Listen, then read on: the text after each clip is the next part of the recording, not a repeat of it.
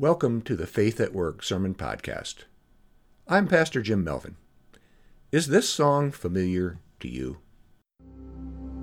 Look for the bare necessities, the simple bare necessities. Forget about your worries and your strife. I mean the bare necessities are Mother Nature's recipes that bring the bare necessities of life. Wherever I wander, wherever I roam, I couldn't be found of my big home. The bees are buzzing in the tree to make some honey just for me. When you look under the rocks and plants and take a glance at the fancy ants, then maybe try a few.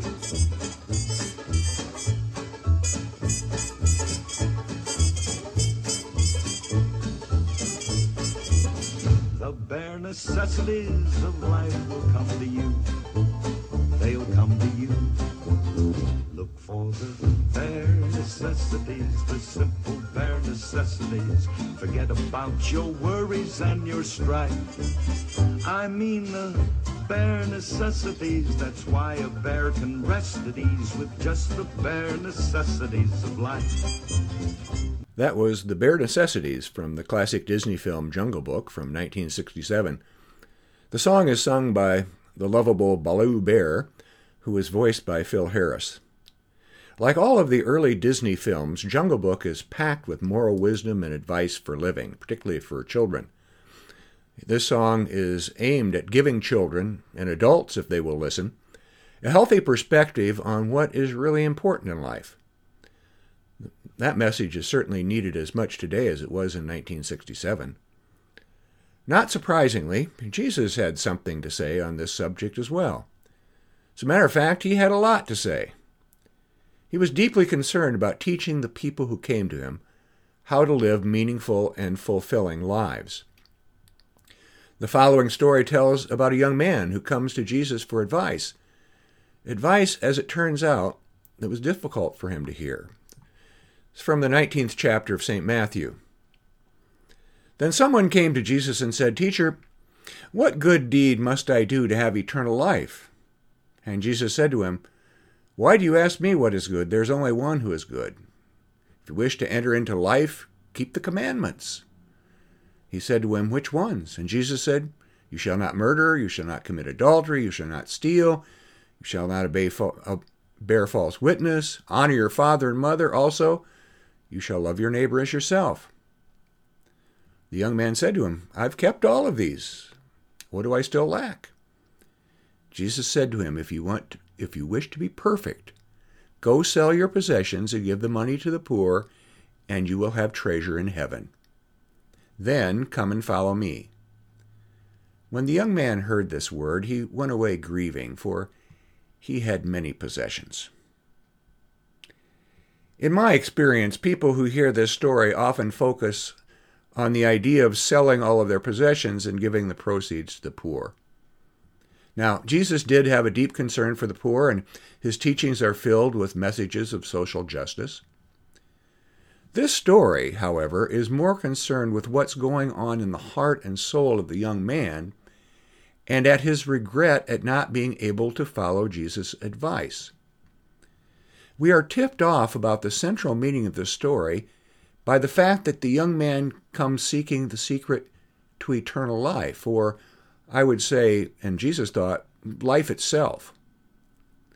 Also, Jesus makes it clear that happiness can't be obtained by doing good deeds and giving up our possessions for others.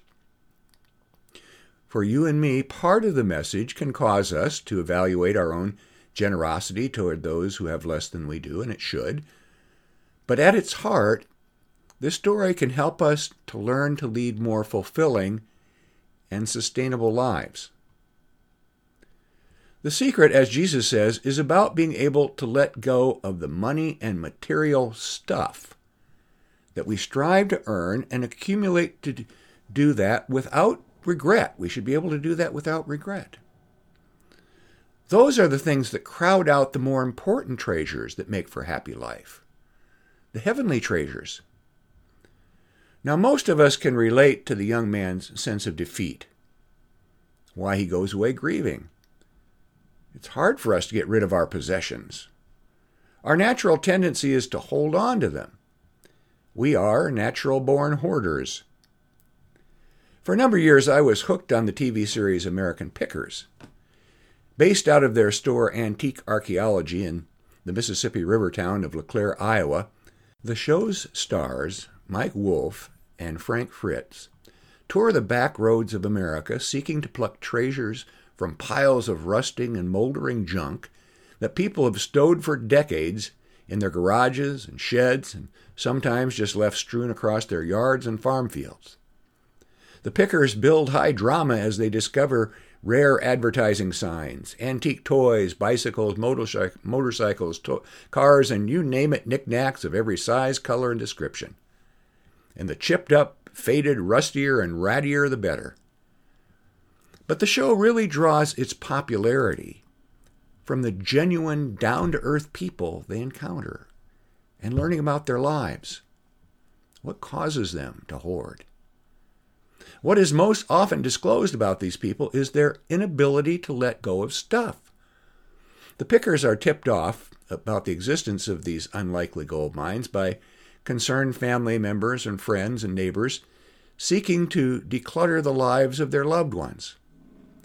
Now, the skill of Mike and Frank is gaining the trust of the potential sellers while realizing how hard it is for these people to let go. To their credit, the hosts do their best to honor these feelings. Often, they fail to make wanted purchases, probably more often than not. It's not unusual for Mike to discover the skeletal frame of an old Harley-Davidson. It's been rusting away for 40 years in a barn, make a good offer, and then be met by, "Yeah, I couldn't let go of that. I'm just getting around to fix it up." Yeah, sure. We know that ain't going to happen. And they'll come away from a barn full of potentially saleable items with a rusty sign or two. My gut reaction to these hoarders is a combination of frustration, sympathy, and just plain amazement. I want to scream at the TV, "You're living in poverty and you're turning your back on a fortune." Ironically, just as I started writing this sermon yesterday, I received a Facebook post from my wife's cousin.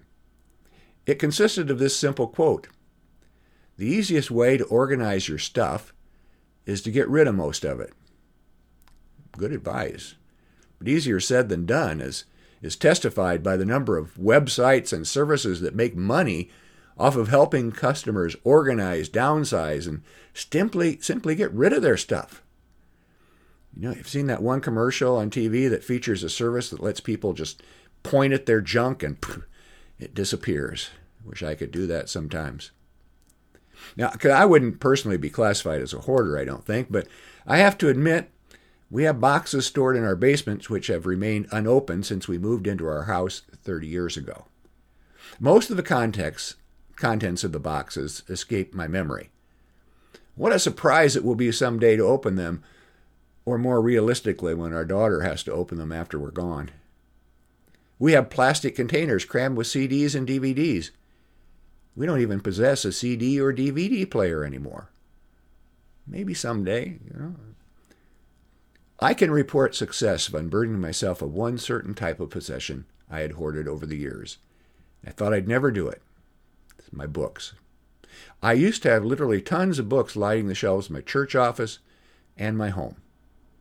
I seldom consult a book after I read it, even though I underline a lot, but maybe someday.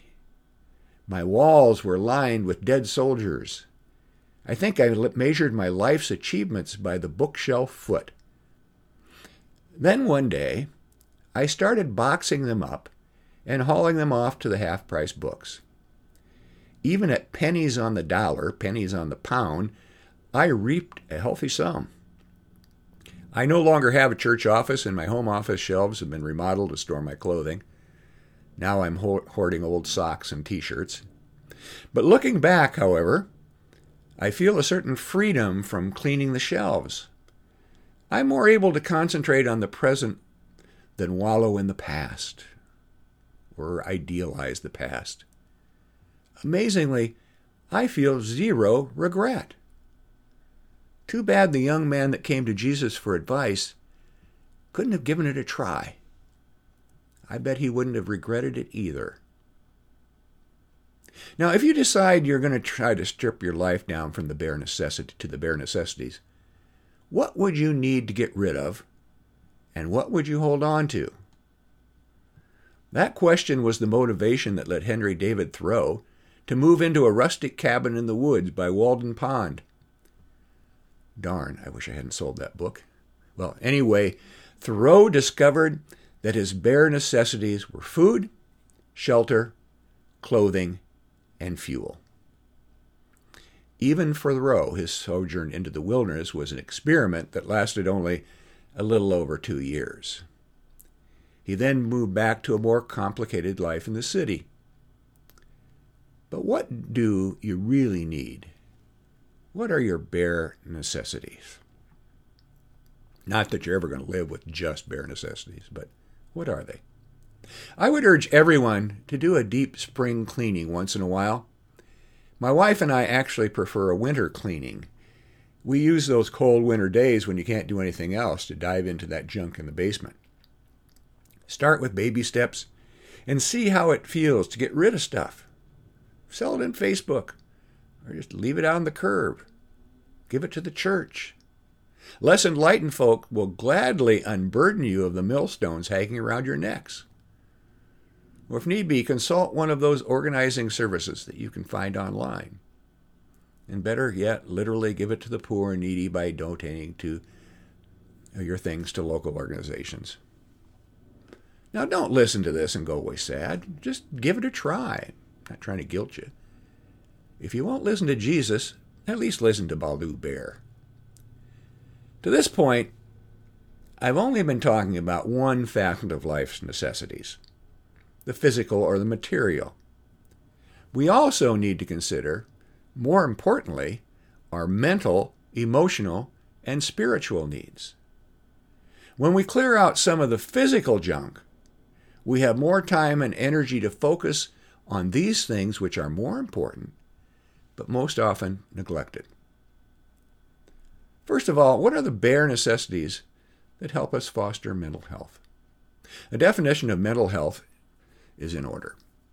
The state of your mental health involves successful cognitive thinking, or the ability to stay focused with sustained, undivided, and selective attention, and the ability to process information, store information in our long-term memory, the ability to understand what we hear and see, along with the function of logical processing and reasoning.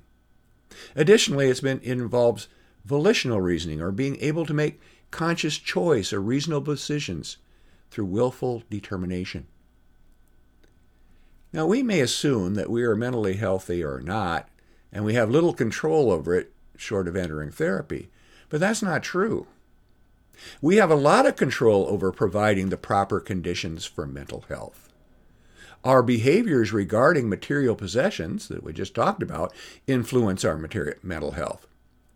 Working too hard to acquire and accumulate wealth can negatively impact it.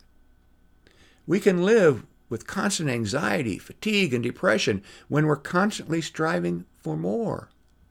Letting go of those perceived needs allows us more time for relaxation, recreation, and relationships, which are the bare necessities of mental health.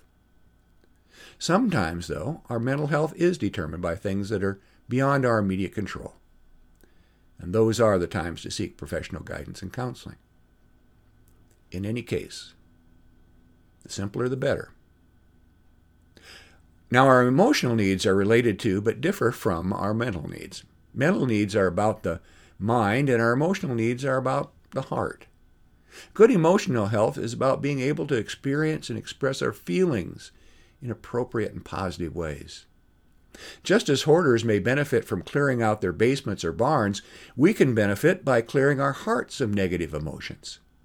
We may need to let go of old hurts and forgive others for wrongs they've done.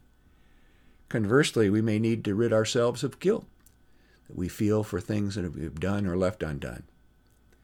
We need a good spring cleaning of the heart once in a while. Now, once we've accomplished that cleaning, it's time to determine for ourselves what are the bare necessities of emotion and whether or not we possess them. I can unequivocally state that love is the bare necessity of an emotionally happy life. The great commandment is love your God with all your heart and all your soul and all your mind. Love your neighbor as yourself. Love God. Love others. But don't overlook the fact that love yourself is implied in that commandment. Love is one of the basic bare necessities of life. Just as mental health deals with the condition of our minds, and emotional health deals with the condition of our hearts, spiritual health is about the condition of our souls. Our souls can be cluttered with junk that we've accumulated over the years as well.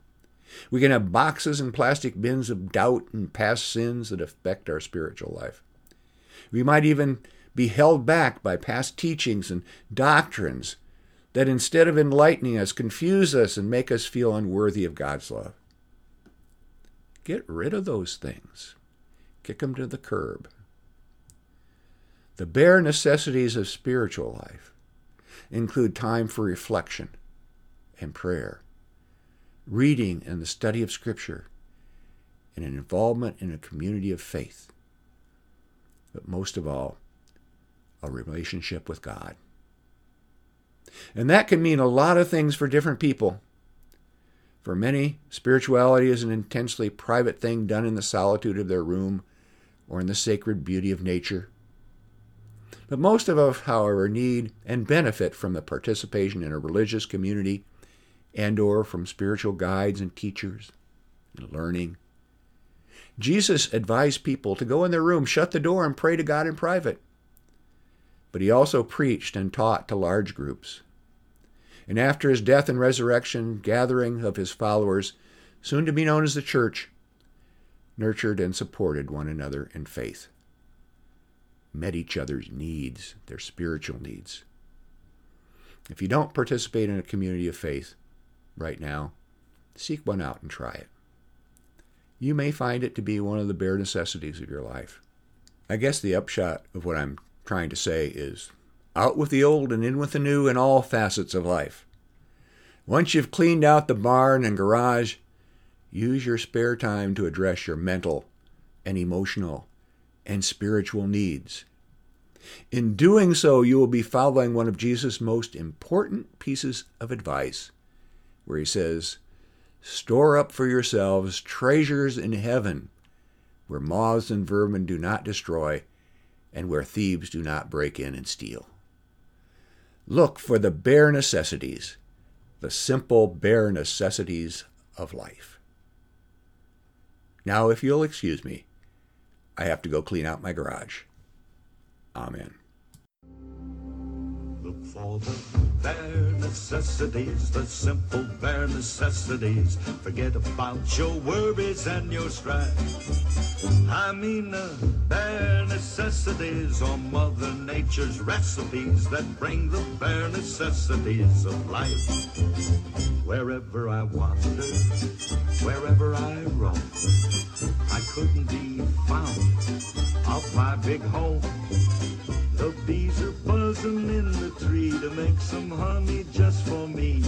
When you look under the rocks and plants and take a glance at the fancy ants, then maybe try a few.